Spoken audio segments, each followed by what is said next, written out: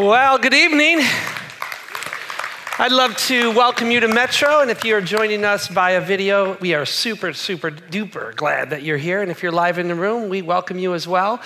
We have been in this little series called The Tupperware Gospel, and I think if you are in church, maybe for the first time, or maybe you're newer to this whole church thing, I think this is a great environment for you to be. I think this is a great place for you to ask spiritual questions about God, the Bible, about Jesus, about all of it.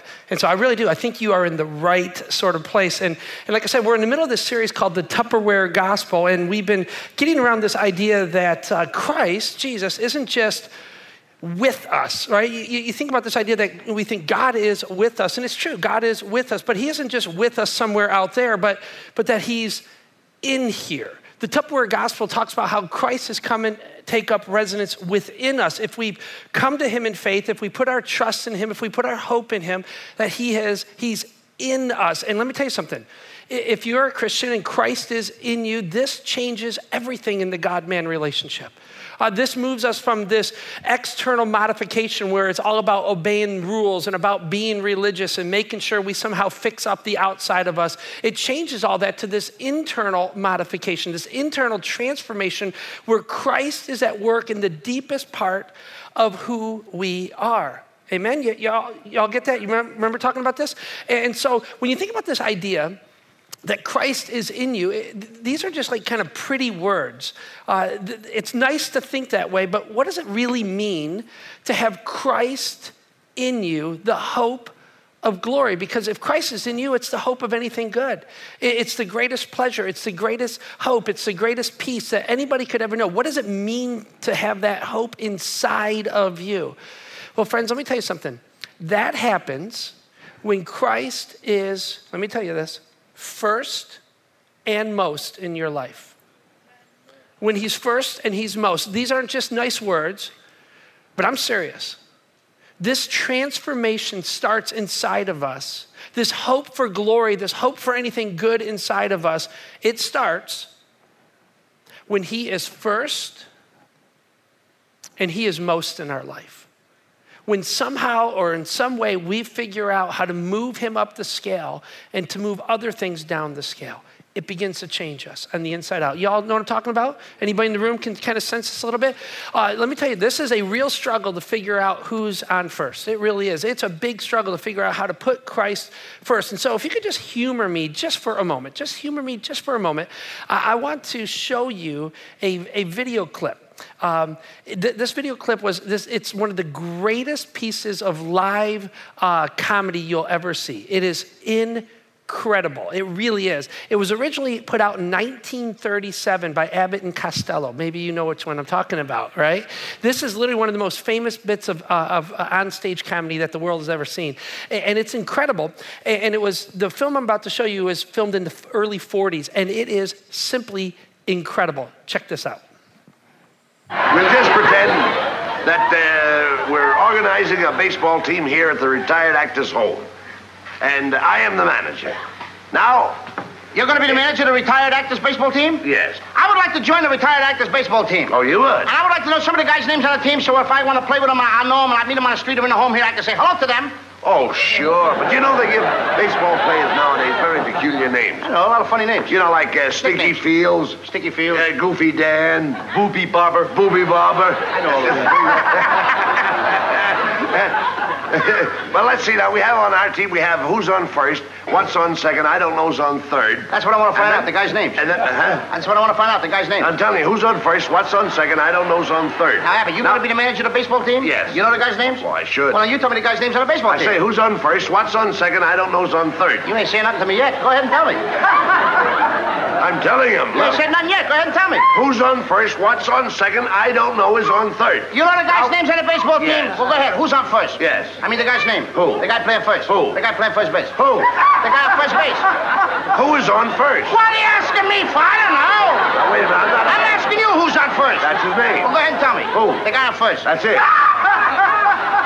That's his name. Well, you ain't said nothing. I ain't asked you nothing. You did. You know the guy's name on first base? Sure. Well, tell me the guy's name on first base. Who? The guy playing play at first base. Who is on first, Lou? What are you asking me for? Don't get excited. I'm saying who. I'm asking you a simple question. Who's on first? Yes. Well, go ahead and tell me. That's it. That's who? I'm asking you, what's the guy's name on first base? Oh, no. What's on second? I'm not asking you who's on second. Who's on first? One base at a time now. Don't mix up my... I'm not mixing up anybody. Now, what's the guy's name on first base? Now, what is on second? I'm not asking you who's on second. Who is on first? I don't know. He's on third. We're not talking. Wait a minute. Whoa. Now, well, let's not... Whoa. How did I get on third base? You mentioned his name. I mentioned his name. Yes. I don't know anybody's name on the team. How could I mention a guy's name? You did. You just mentioned it. All right, what's the guy's name on third base? No, what's on second? Who's on second? Who's on first? I don't know. He's on first. See what I mean? I didn't even mention a guy's name on third base. Yes, you did. All right, then who's playing third base? No, who's on first? I'm not asking you what's on first. What's on second? Who's on second? Who's on first? I don't know. He's third base. I don't know anybody on a baseball team. You do. You mention their name. I don't care how old that is literally one of the funniest pieces ever. It really is. And you should go back and watch the whole thing because it gets even better. But they keep coming back to this question, who's on first? And the question for us when it comes to matters of faith is who is first? Who's first in you?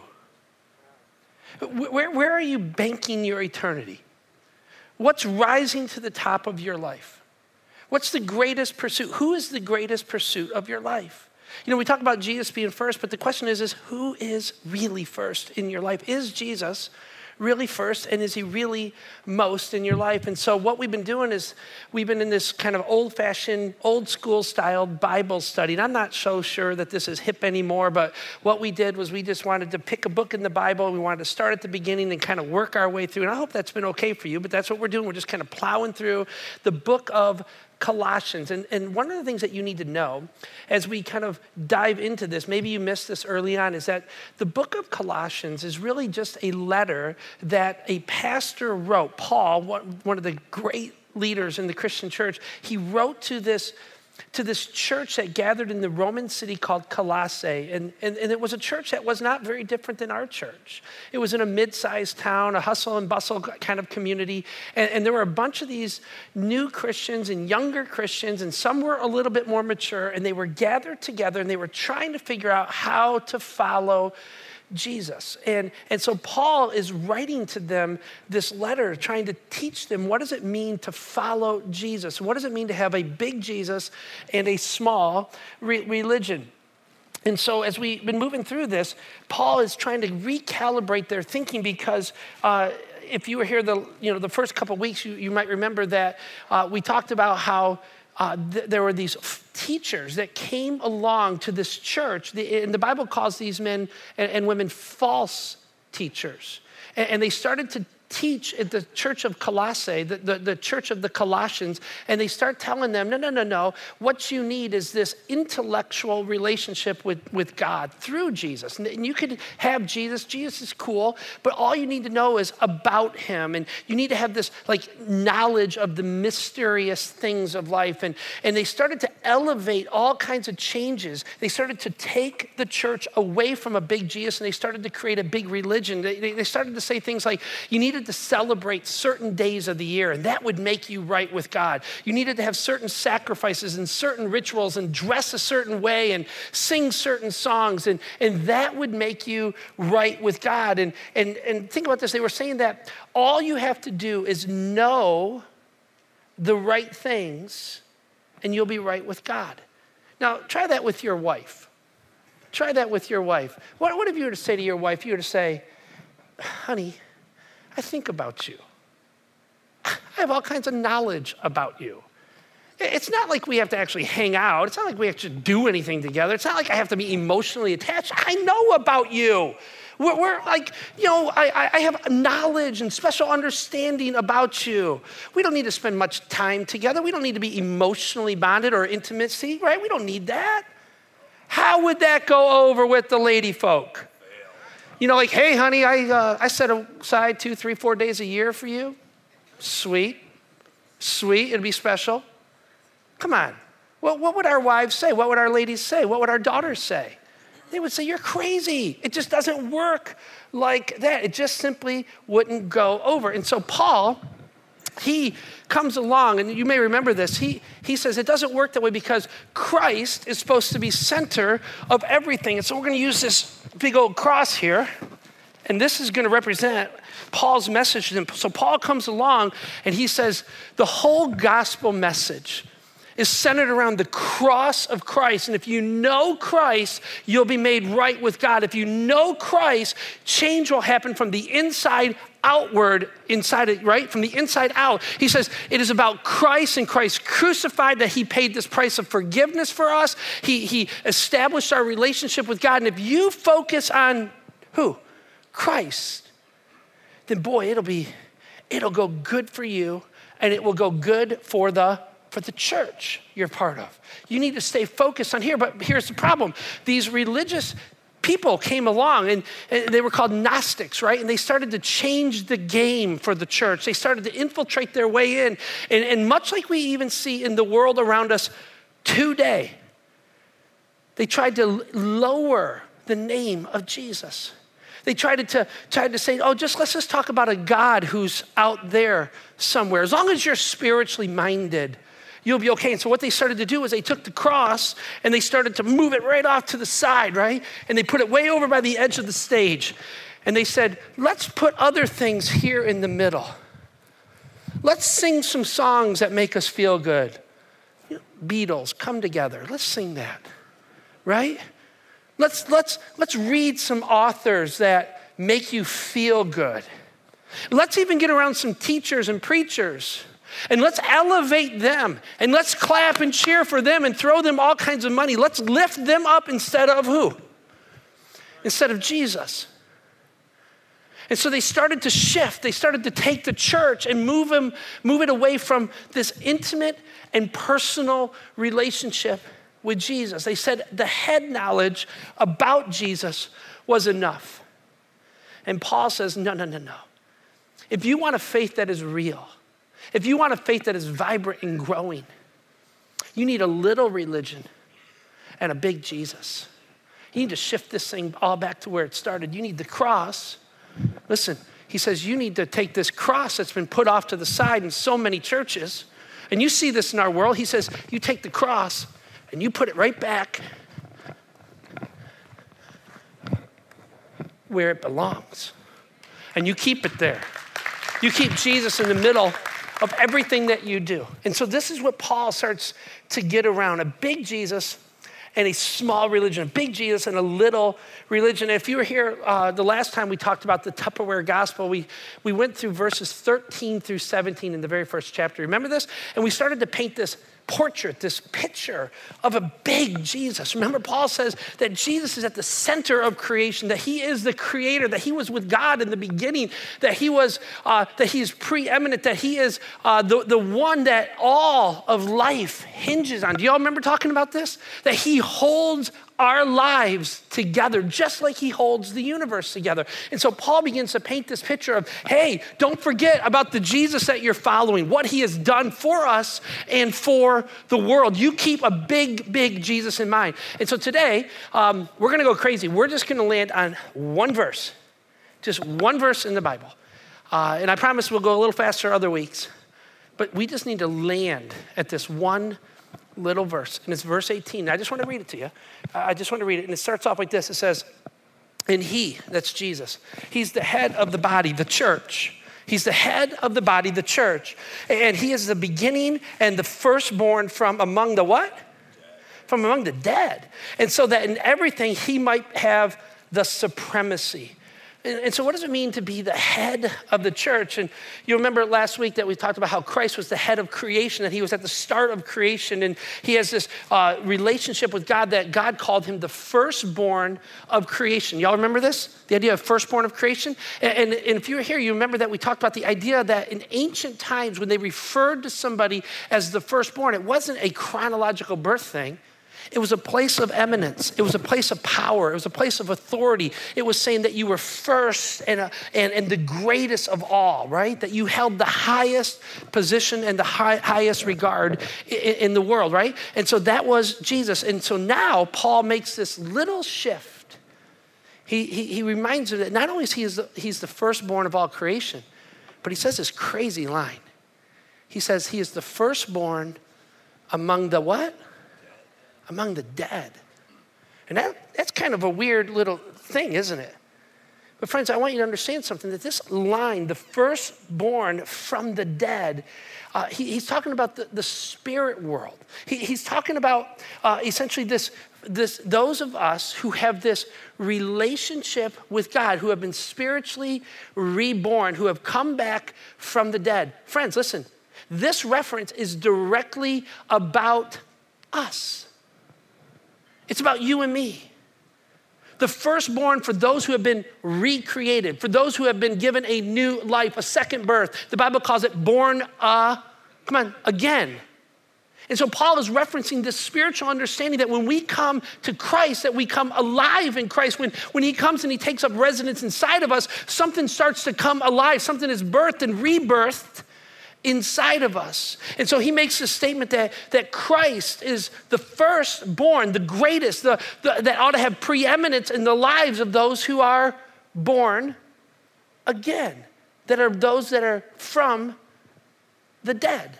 That would be us, that Christ ought to have this position, right? And so I want you to think about this. He says, the Bible tells us that he is in you, and because he is in you, he has this first place inside of you, that he has this preeminence inside of you, and the church, that he's the head of this thing called the church and the body of Christ. And I want you to think about Metro just for a second. Metro City Church is a local community of those who are from the dead. Tweet that, right?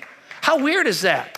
But that's what it says, is that we're a local church that is gathered together because there's something inside of us that is changing, that is growing, that is being resurrected in us, that we're from the dead. And I want to think about the church a little bit, because he says, and he, Christ, is the head of the body, which is the church. And this language is so important. Now, we're going to study the Bible here. We got to understand what this means for us. I want you to think about the church for a second. The church is something that ought to be utterly different than everything else in the entire world. Think about what ought to be among us. Think about what ought to be different and special for those of us who say we're part of the body, the church. The church is quite different than any other organization among men. At least it ought to be. Amen? It ought to be different. It is a place where everyone is wanted and welcomed. It is a place where color and status and education and past experiences and family history ought not to matter. Where the doors are wide open for people to come and find the same new life that you and I have found. Am I right? That's the kind of place it ought to be, friends. And so many times it's not. Listen, the church ought not to be a business. The church doesn't exist to make a profit. It shouldn't be in existence to somehow make the preacher rich that we see all the time. It shouldn't be that way at all. As a matter of fact, listen, the exact opposite is true. Like in this place, we spend money on people and things to advance the cause of Christ without even any thought to whether or not they're going to reap a financial return to us. That is not how you run a business at all. But that is how you run a church. Now, obviously, wise with the money, careful with the money, all that. But we do not invest to make a profit. We invest to change lives. It's totally different. Amen? I want you to think about the church. The church is almost completely a volunteer organization where people serve sacrificially, and not just for a day, but for a lifetime. Some of you are crazy. Week after week after week, because what Christ has done in you, you say, I'm not like earning anything. I'm just paying back a debt, what Christ has done in me, and that's why I serve. Amen. You're just going like, of course I'll serve. It's natural to serve because Jesus was a servant. He said, I came to serve, not to be fed, not to be taken care of, not to be pampered. He said, I've come to serve. And so those of us in this room who are trying to follow Christ, we just go, of course we serve. And here's what's even crazier about you Christians. Not only do you serve and that you give constantly of your time, but you open your wallet and you resource it. You pay for it. You say, of course I'm going to invest in this because this changes lives. It brings people back from the dead. And that's what it ought to be about. The church exists as God's redemption center for humanity. That's what happened in me. That's what happened in some of you. Is that God, because of the cross, reached into your life and he changed it.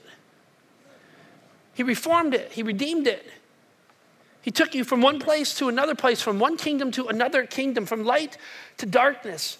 Friends, the church ought to be a place where God's grace runs deep and where it is normal for people who have been redeemed to sacrifice and to give relentlessly. But friends, let me tell you something. This concept is lost in many Christians and in many churches. It's lost in modern churches like ours, and it's lost in traditional churches. It really is a lost concept of what the church ought to really be about. Because when I look around, even in our own little church, I can't help but notice that the way people think of church life, I'm afraid that there is this most widespread concept of church is that church is like this religious kind of a country club thing operated for the enjoyment of the insiders. It's operated for the enjoyment of the members, and that somehow all of the rules and all of the programs and all of the things ought to exist to somehow bring comfort to our lives. Friends, I see this in our own little church. We come expecting that the bathrooms are clean. We come expecting that we have teen programs to help our families, or children programs to help our families, or recovery programs to help us, or to have life groups that are running and up and running so that we can find these social connections. And friends, it's like we've come to expect like there is this country club mentality. And friends, is what I hear, even from our little church, as long as my needs are being met, then I'm in. As long as it's good, then I'm in. As long as I can come and sit in these little chairs, and there's air conditioning, and there's heat, and there are bathrooms, and there's good band, then I'm in. And friends, I don't see that as the picture of the church at all in the scriptures, at all. And so the scriptures come along and it declares that Christ is the head of the church. I think this is one of the most important statements in the entire New Testament part of the Bible, that Christ is the head of the church. He gives us this illustration to kind of carry around with us a little bit to figure out how the church ought to function. The church is the body. We're all who are part of the church, we're part of the body of Christ. Have you heard this before? Have you heard this before? The church, me and you, we're the body, and Christ is the head. And to understand this, he tells us, look at your own body, see how it functions. Now, if you were to stand in front of the mirror, you would see that your body has two parts to it. The top part, and that's your melon, right? That's that little orb up on top. Some of it's a little balder than the others, but yeah, sorry, Chuck. But here's the deal. There's this top part of you, and let me tell you something. Then there's this lower part of you called the body. And it's up here that tells this what to do. It's up here that influences the direction of all of this. Am I right? At least that's how it's supposed to work. Is that up here we're thinking about life and we're deciding which direction our life is supposed to go. And God comes along and says, this is the same thing in the church.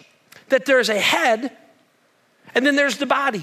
And the head has the right to tell the body what to do and what to become and which direction to go. And many, many Christians seem to forget that this is true of our spiritual lives and of our own church. That Christ is the head, that he sets the direction for who we are. And if you remove the head from the body, you are in trouble, right? Now, it doesn't appear that many of you have had this experience of removing your head from your body, at least physically. But I grew up in this city called Westland, Michigan. And it was a city, and it was a city type of neighborhood I lived in. And I think we lived next to the Addams family or something because they were just crazy, weird people. And here they are, we're in the middle of the city, and they were raising turkeys in their backyard. And turkeys smell. I don't know if you know that, but they do. Just a little side note. They just smell. And they're crazy, and they're loud, and they're everywhere, and they're taking over the place, right? And so this family is raising these turkeys. And when I was a kid, you kind of become attached to those little guys. Every day I kind of went over and thought they were my pets, which is so cool because I didn't have to take care of them. And this is awesome. And they're somebody else's, but they were mine, And it was awesome until I realized one day that Thanksgiving was coming. And then all of a sudden, the neighbor guy, he comes out and he tells me that they're going to eat these turkeys for Thanksgiving. And I was mortified. I was like, what? How can you do this, right? And so what he does is he takes this like log, like this giant chopping block, and he literally puts it out. And I sat there and watched as a kid. I don't know why my parents, subjected me to this, but I remember the guy takes these giant old turkeys, and he takes his body, and he puts his body over part of the turkey body, and he yanks their neck off, like not off, but like stretches their neck out, and he takes this axe and literally he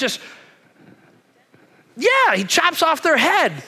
It's crazy. And I'm like going, oh, what in the world's going on here? And what was even crazier is when the head was separated from the body, the turkey didn't just die. Have you ever seen something like this?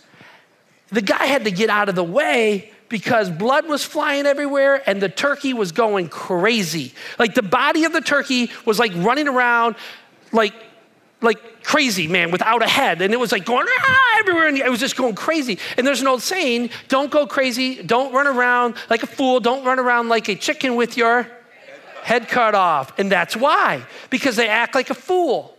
They act like they're crazy. And God comes along and giving us this word, it says that the head of the church is Christ.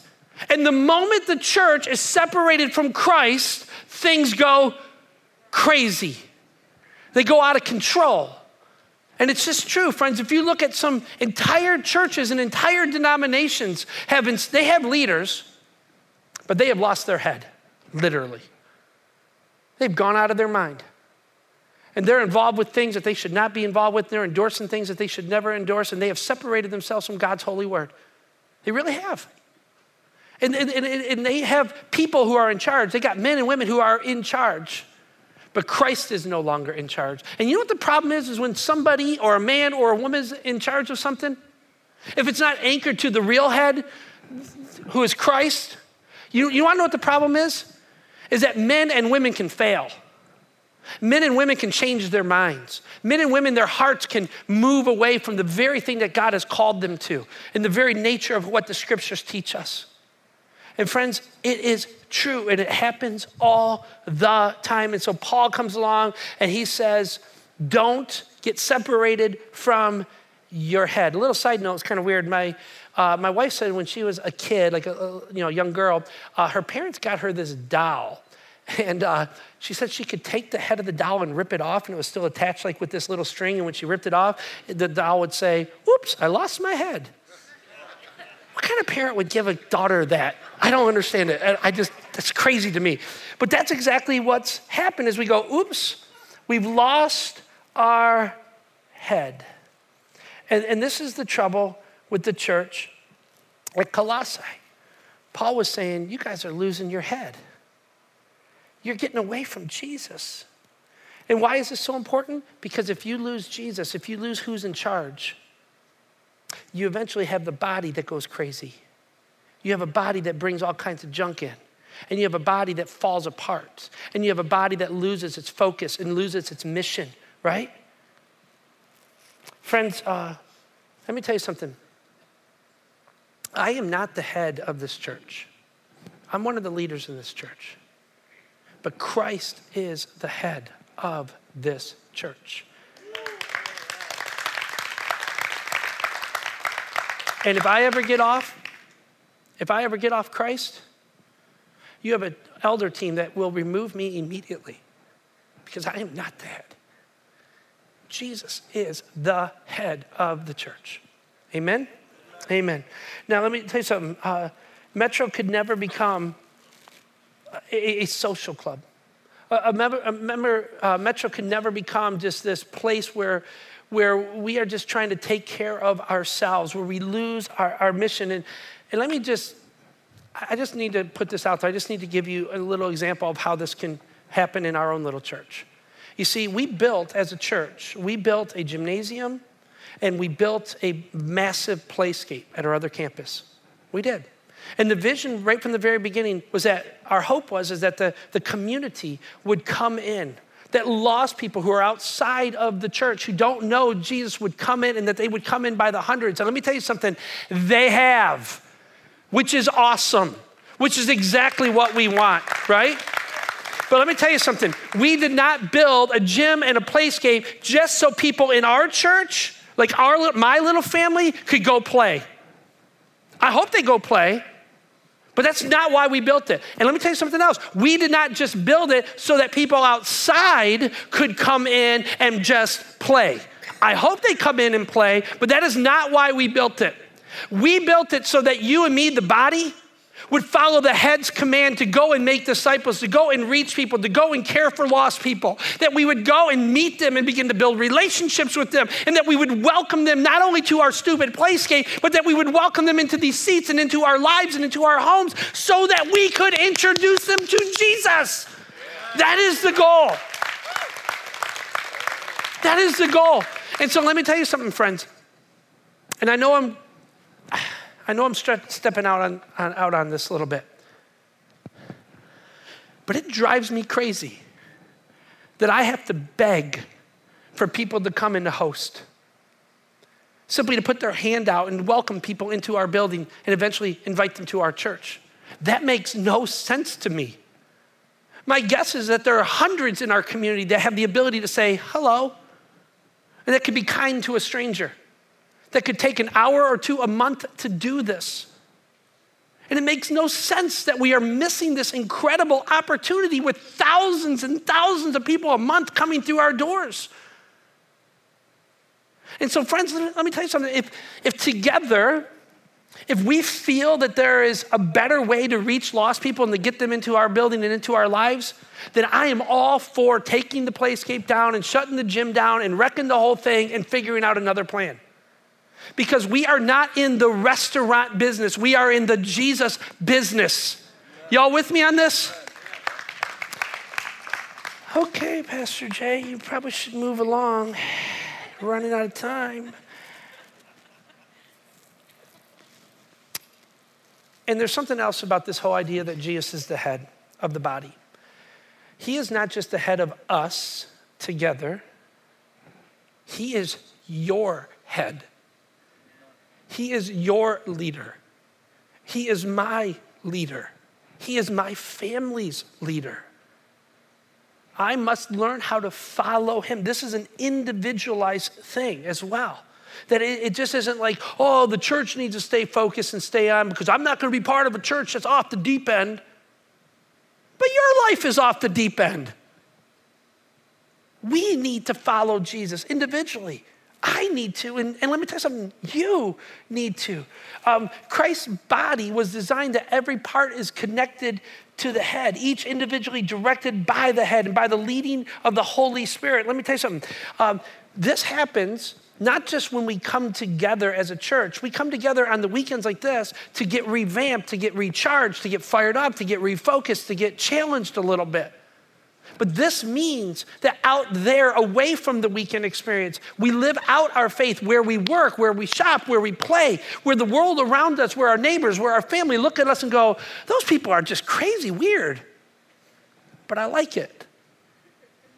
Because I don't see people loving like them and caring like them and being compassionate like them. There's something different inside of them that I like. Friends, that is the call for every single one of us. It says, in everything, Christ ought to have supremacy. Who's on first? Who's on first? Who's on first? Who is first in your life? That's the question.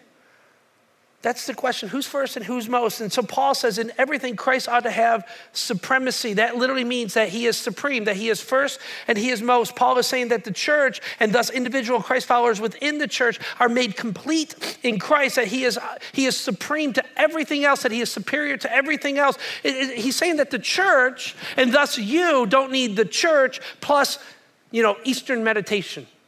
The church doesn't need, or you don't need the church and Christ plus a good song. It doesn't mean that you need, Christ and a really good preacher that motivates me. It doesn't mean that you need Christ plus, some book off the latest shelf that, can kind of help you be a better you. What it means is that you find your completeness in Christ. That he is first and he is most, that he is the object of your heart, that he is the object of your attention, that he is the object of your affections, that your life is continually moving toward him. That's what it means. Not him and a whole bunch of other stuff. Him and him alone. What the church needs and what our church needs is for a whole bunch of individuals in the body to be completely surrendered to him. To literally give their lives over to him. And it doesn't mean that we get it all right. Doesn't mean that we're perfect. Doesn't mean that like the things I struggled with for the last 5 years are just going to instantly go away. It's not saying that. It is saying that you're laying it all before him and that you are an open book before him. That he is your head, that he is your leader, and that you will do what you can to know him more, to love him more, and to follow him more. And so friends, my guess is that there's a whole bunch of people in this room who are going, well, yeah, I agree with all that. Jesus is like, yeah, he should be the head of the church, and he should be first, and he should be first in people's lives who claim to be Christians. Most of us in this room who claim to be a Christian would agree with that kind of thinking and that kind of statement. But I need to ask, is this what we are really practicing? Is this what we're really about? I mean, every once in a while, we just have to sit back and do some self-analysis because we have to ask this question, is he really the head of our lives? Is he really first and most? Is he really supreme? Because if Christ is everything to us, why is worship in this kind of environment so unimportant to so many of us? Where we can come maybe 1-2 times a month and think somehow we've engaged in a worship experience toward the God of heaven. Why is it so unimportant? Why does everything else seem to be moved around if I can fit church in? If we are the church, if that's you and that's me, if we are the church, why isn't this more central to our lives?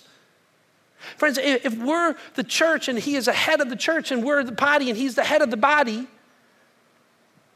then why do so few of us participate regularly in life groups?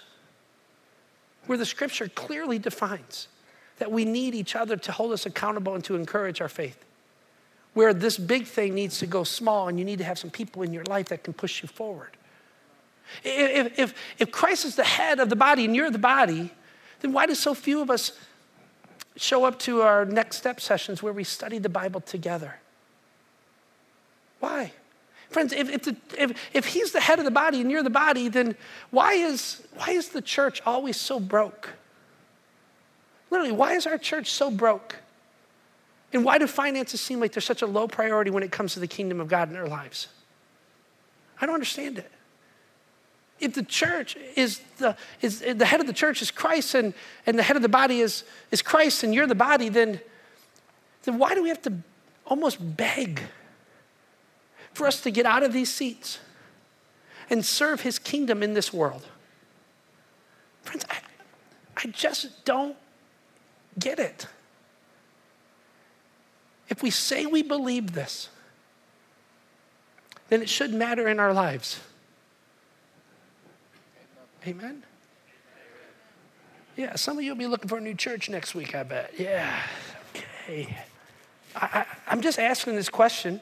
I'm not trying to put my finger down. I'm not trying to condemn anybody, knock anybody down. But you know, friends, I get what people say. They say, wait a minute, preacher man. Like, we have lives and we're busy and, you know, we got bills to pay. I get all that. I am the same as you. I still work in the marketplace, for crying out loud.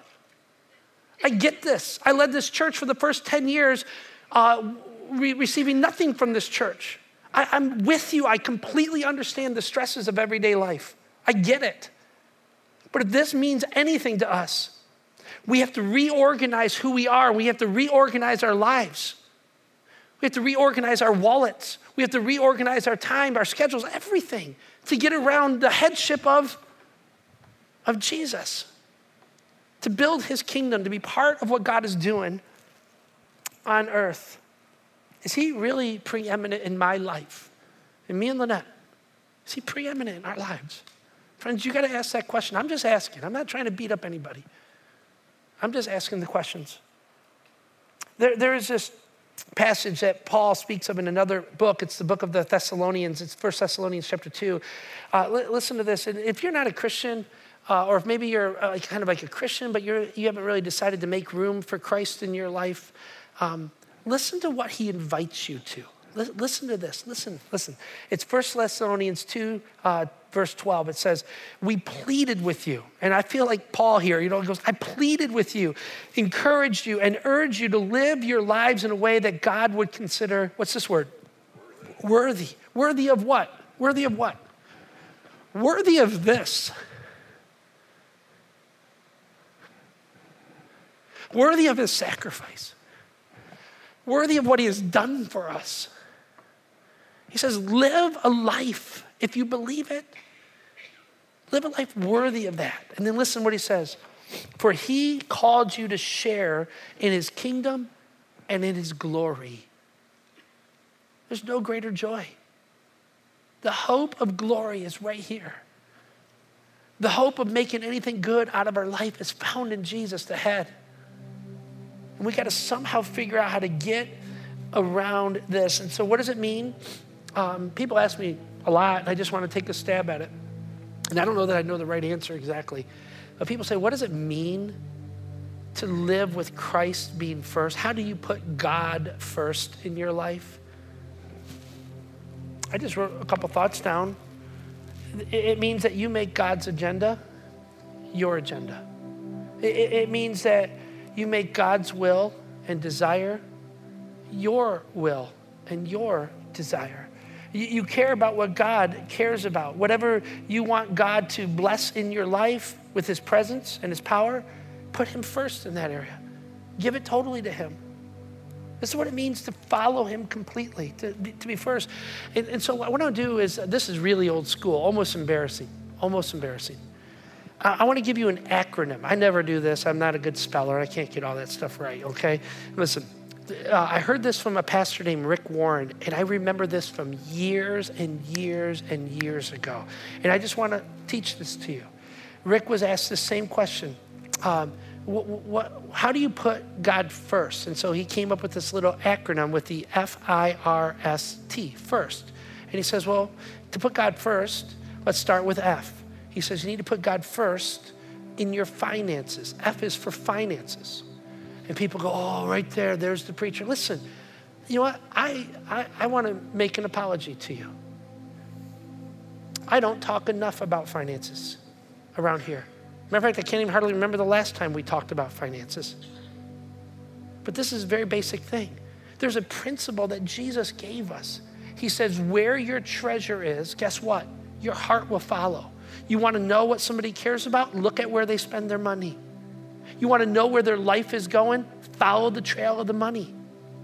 It's very, very simple. This is basic Christianity. Oh, no, this is for spiritual giants who can really get it together. And no, this is something very early on in your Christian life that you should say, he has changed me. He has all of me. He is first and he is most in every single area of my life. And some people, I get it, because I've been there before. You're like going, I am totally broke. I don't have 2 cents to rub together. Then you know what? You should start with like $5 in the offering. You really should, just something. Because you should be saying to God, God, I need you in this area of my life. I need help in this area of my life. But I also realize that you're first in this area above anything else. And so $5. If you're young, if you're a teenager, a college kid in this room, it's amazing in our little church here. Very little comes back from the people we give hundreds and hundreds of thousands of dollars to reach. And I don't get that as a teenager, as a young adult. You should go, here's $1 because God, you are first in my life. I don't have a lot, but what I have, I give to you. I put you first. So F is for finances. Make sense? And the I, Rick says, is for, the I is for interest. Put him first in your hobbies, your careers, your career, your recreation. Give God first consideration in every decision. We think just because we can do something, we should do that something. Do you hear me? Just because you can do something doesn't mean that you actually should be doing that something, right? Just because you enjoy something doesn't really mean that you should be doing that something or even enjoying that something. I'm just suggesting that we offer all of our life to God, including our hobbies. And there's nothing wrong with hobbies. There's nothing wrong with God-honoring hobbies unless those God-honoring hobbies no longer honor God, because they take you away from him and they become more than him. They become higher than him in your life. They become a greater pursuit. I mean, there are people who spend more time on video games than they've ever had in the Bible. There's more time spent watching a basketball game or a football game or a cooking show or a house flipping show or whatever than ever trying to find out who God is. I'm just saying, if he's going to be first and he's going to be most in your life, you need to ask God for every activity of your life, every interest in your life. God, should this be part of who I am? Amen. Thank you. I just think that maybe if we're going to follow Christ, I just want to challenge you with this. Something that I try to do every once in a while is I say, God, give me your heart for the world. Give me your desire for the world. God, plant your interest inside of me. Because by nature, I'm sinful. By nature, I am not like Christ. I got to ask him to put this inside of me. And so do you. But I warn you, though, I wouldn't go praying a prayer like that unless you really want to change something in your life. So if you don't want to change anything, don't pray a prayer like that. Because God will put his spirit inside of you if you invite him. He will. So F is for finances, I is for interest, and R is for relationships. I'm going to tell you something, friends. Put him first in your family, in your homes, in your marriages, in your friendships, in your relationships. Putting him first for so many of us means just starting by putting him into the relationship. Hello? Y'all hear me on this? Because sometimes we have all these relationships and we go, oh, I'm a Christian, but nobody in any of your relationships even know it. Maybe the first step is to have him Lord over your relationships is actually just to put him into your relationships. Some of us, we want to have God first in our lives, but our lives are sexually a mess. We are sexually against God's will and away from God's will. And we say, God, I want you to honor me. I want you to honor me. But we don't care at all what God has to say about how we manage our sexual relationships. Now, how is a heavenly father, a loving heavenly father, supposed to honor his child when you are purposefully rebelling against him? Is it possible? I'm not so sure. Our families, our homes, putting Christ in the middle of it. Dads in this room, we should be introducing the gospel on a daily level into our home. Moms, daily level, introducing the gospel to our homes, purposefully speaking about Jesus in our homes. So many of our relationships at work and at play, our neighbors, we say we're a Christian. They hear us say we're a Christian, but they look at us and they go, you don't look like a Christian because I've heard about Jesus and I know what Jesus is like, and you're not that. Friends, something has to change. He needs to be first in our life. Finances, interest, relationships. And here's the next one. This one is, probably going to get me in trouble, but it's the schedule. It's the schedule, right? This means that you give him the first part of every day. I think it's just I'm not a morning person, but when I get out of bed, it takes me like an hour and a half. But when I get out of bed, it's like, I say, God, I just want to know you today. Simple prayer. I'm not a morning devotional person. That's my wife. I'm like the nighttime guy, you know. But I just say, God, I just want to know you better today. I want to love you today. Help me, God, to be led by your Spirit today. For those of us who want to follow Christ, he's got to be first on our schedule, starting the day, just with a simple talk like that with God. Something very, very simple. Church should be part of your schedule.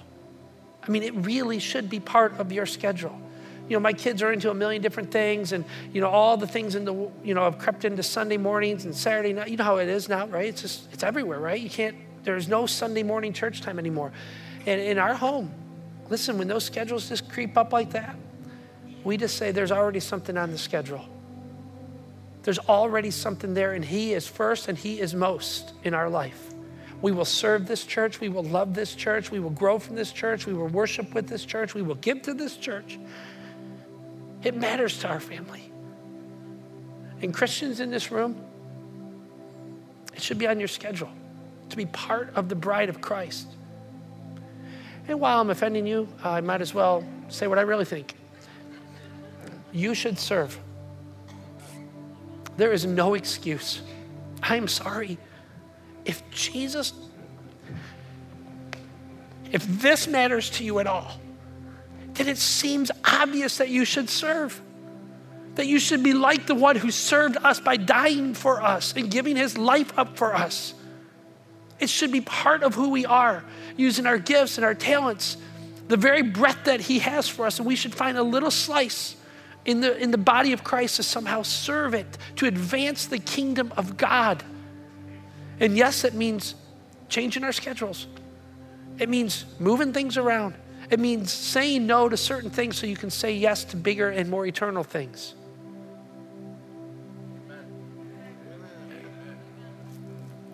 Amen.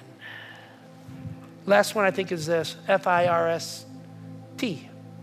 We need to put him first in troubles, in our temptations. Yeah. You know, it's funny how, everybody has troubles. But we run. Everybody runs to something. Alcohol, bars, women, men, sports. We all have troubles. We all have temptations. And the very first place to run should be to God himself, your heavenly Father.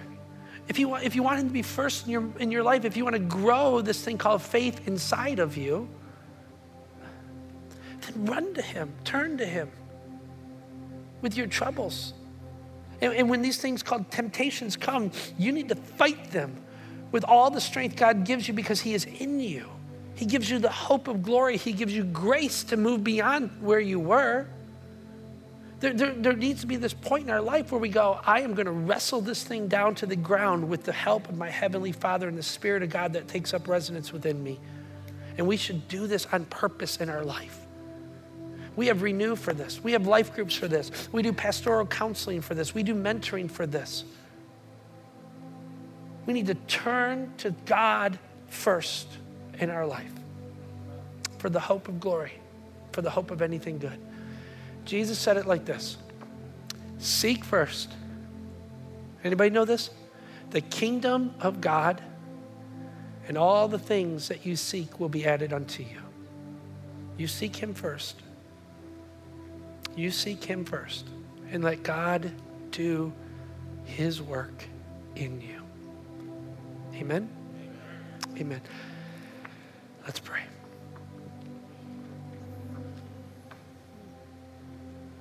Father, in this room, we take just a moment.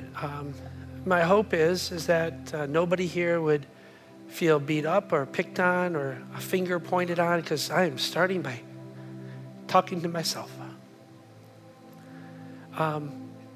God, I pray that your word, as we move through your word, that your word would change us. God, I cannot say anything convincing, but your Spirit can move inside of us and change us and grow us. God, I want us to be a powerful church that reaches our community. God, I want us to be a church that is effective and that really, truly resembles your heart in the world right around us. God, I don't want to lose our mission. I don't want to get off course.